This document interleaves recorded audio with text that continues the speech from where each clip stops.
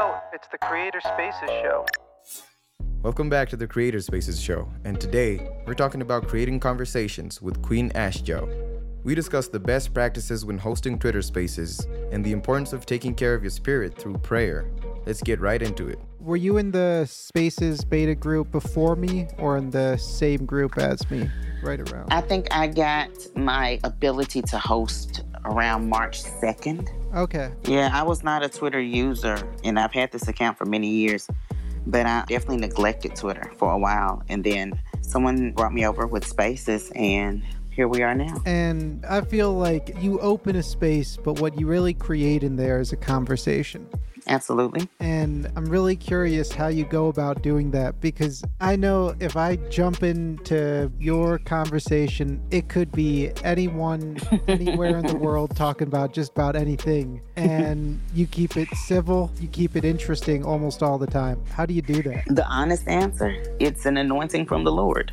I can take no credit for it except for being obedient to God. I've always been a conversationalist. I've always loved conversation. Lone fact is I was a practicing attorney for over a decade. And I walked away from all of that at the end of last year because God said do something different. So I'm really concerned about people living better lives. And part of that is providing a space for people to talk. Sometimes people just want to talk. Sometimes people just want someone to hear them. And that's the space. What I've noticed is if you let the conversation flow, it's going to flow. The spirit is going to do what it needs to do. When I say the spirit, we're all spirit beings, right? And we connect at a soul level, no matter how you say it. And these audio apps are beautiful for it. So the conversation I found creates itself. The days I go in with an agenda, Michael, it never works. It never freaking works when I have an agenda. I've tried this thing and it's just better off when I go off the cuff. So there is no formula, but a bunch of prayer. I talk to the Lord every morning in my shower before I open a space. And I thank him for giving me a mouth and wisdom, giving me whatever it is I need to help his people that day. And without fail, I know we as a community now do stand together and hold hands in times. Example, this morning, one of my friends on here, Mike, DM'd and was like, you close your space. I want to share something there. I was like, of course, Mike, you're welcome to share as soon as I open one up. But I saw he opened his up and I hopped over there. And today is the 3rd anniversary of his mom's passing. So we spent that time with him. And again, that comes from the community created, honestly, through coffee and conversations in the early days. Finding out what works for you will take time, and discovering your strengths and weaknesses will help you hone it faster. Twitter didn't work well for Queen at first until they introduced Spaces. She's been able to capitalize on that because she enjoys creating conversations more than writing online. She walked away from her previous professions because she felt a different calling from God and believes that her ability to help people through conversations is enabled by God. When you see this community building up around you, what do you go into it from a mindset perspective? Because I know you want to keep yourself open to the world and open to God going into that. How do you maintain that when, say, tension arises in the room? Michael, I think you've been around with me when tension arises in the room. Yeah. And I'm just me. I'm thankful for the ability I do know I have to command a room. And I move whoever needs to be moved. I won't be disrespected, and no one in my space will be disrespected. So I think I've set the tone, and it's so rare that anything happens. And then everyone now knows that Queen ain't going. We not gonna pull no BS in Queen's space. It's just not gonna go. So those instances are very few and far between, to where even when someone comes up, I typically now know my people, air quotes. I know who's getting a mic. I know who doesn't want a mic. And then for the people who do come in who are new, we vet them before they make it up. So I think the key is to keeping the crap from coming up at all. And I like to protect my nest. And so that's another reason I do vet people. And once you vet them, you really keep the crap away, because only the people with mics can cause a disturbance. So just limit who has a mic. I think that really is the key. I know that's been a big change for me in this, is that I don't bring people up to speak until after we get through the one-on-one interview. So there's no chance of accidentally letting somebody in and then having them keep entering the space and throwing off the whole recording. Yep. Only the people with the mics can cause a disturbance.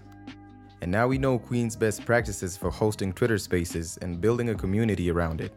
In the next clip, she touches on 2 traits she believes are crucial to growth in this field, or any for that matter. Building out now from coffee and conversations, evolving into Queen AshJo's Convos, what's the future of this space and community? Because you've left Clubhouse behind and Twitter Spaces is just getting stable. I don't know what the future holds. I do know this thing is bigger than me. I do know I'm only a vessel. I do know I should be in service to others. So I'm grateful for God telling me to self-brand at this point. And while we are on Twitter Spaces now, I'm definitely looking forward to other opportunities to spread my wings. I do finally feel as though I am truly living in my purpose. I loved attorney work while I was doing it and I was impacting people, but it was heavy.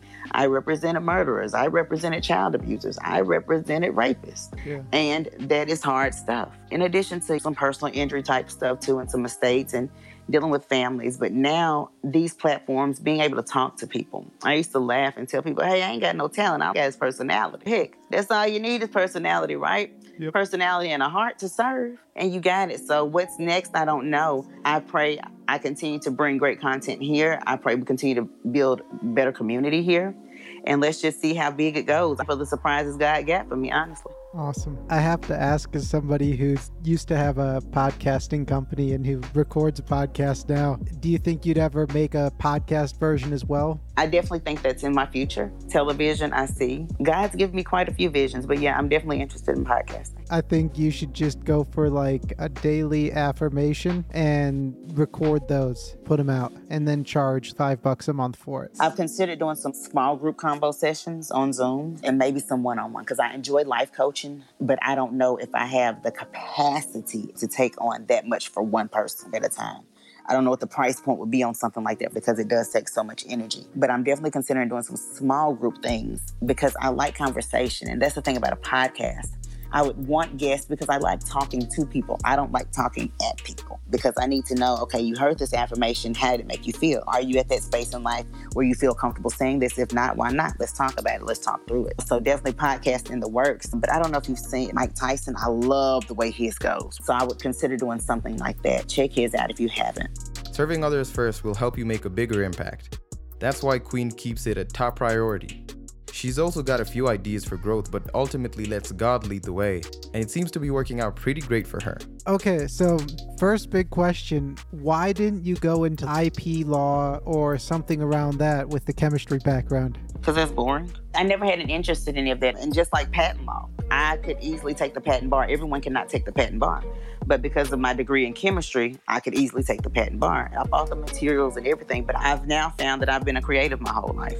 And so imagine a creative living a life as an attorney. I was miserable, honestly. After a while, I think it did its job. I think that was just a phase in life for me. But I couldn't do it anymore. I needed to be able to talk to people. And those kinds of law, you can't talk to people. Do you think you'd ever become like an agent or a manager for creators now that you're starting to become one yourself? Exactly. I think I'll focus on being the talent. I like it. Yeah, I think I will just focus on being the talent. I think some of the most successful creatives today come from a background in something like law where they can really understand what a good deal is for them. Now, I do think that's the good thing. I am in a position to where I can at least be the first set of eyes on my stuff and know what I'm reading.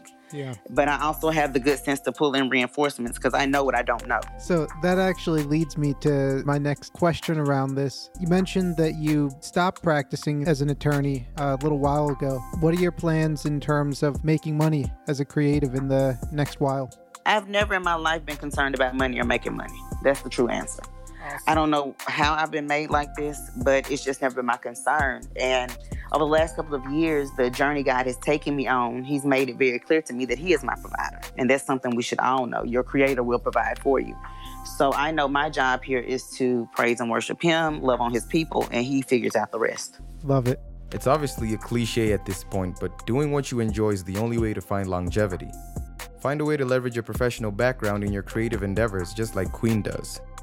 When it comes to monetization, she's never been concerned about making money and puts full faith that God will provide what's necessary.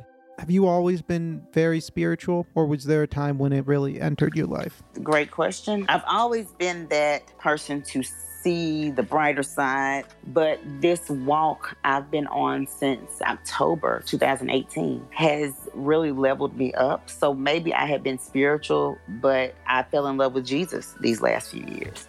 And it's a different experience. So while I've always had the heart I have, I'm always encouraging, uplifting people. That's always been me. But this level I'm on now, it gets better every day, and I love it. If you don't mind my asking, what happened? What shifted?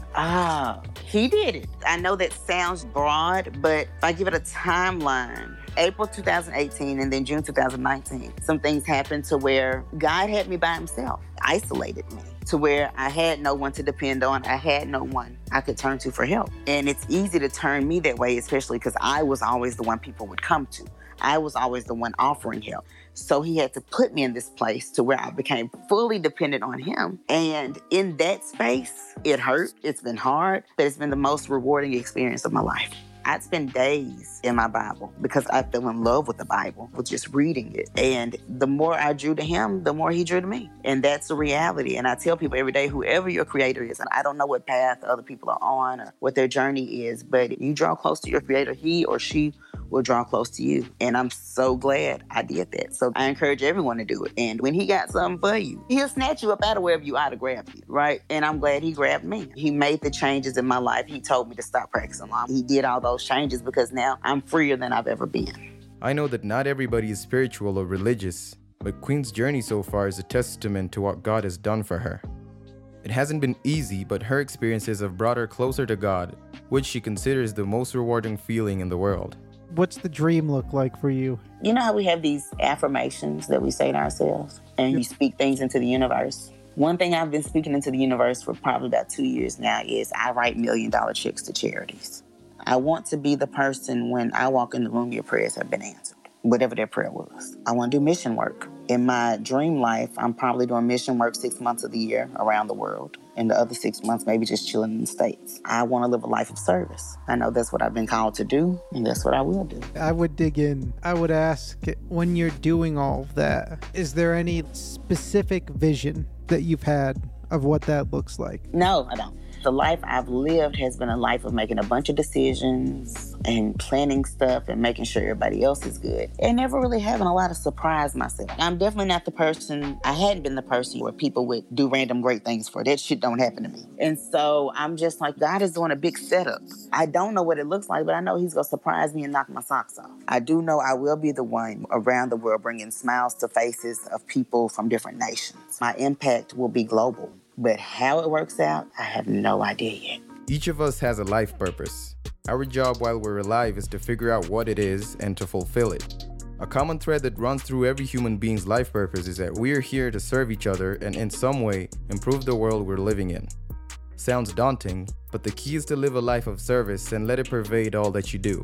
What's your North Star metric for success? Pray, talk to God, be guided by the Spirit. I think we all do a poor job at catering to and taking care of our spirit man. We don't understand that's who we are primarily. Everything that happens here on this earth happens in the spirit realm first. So, in my opinion, to be successful at anything in the earth, you have to push it through in the spirit. Was there a time when you knew you were off course? Hell yeah. This time last year, I was miserable working. The panic attacks were bad. The anxiety was terrible.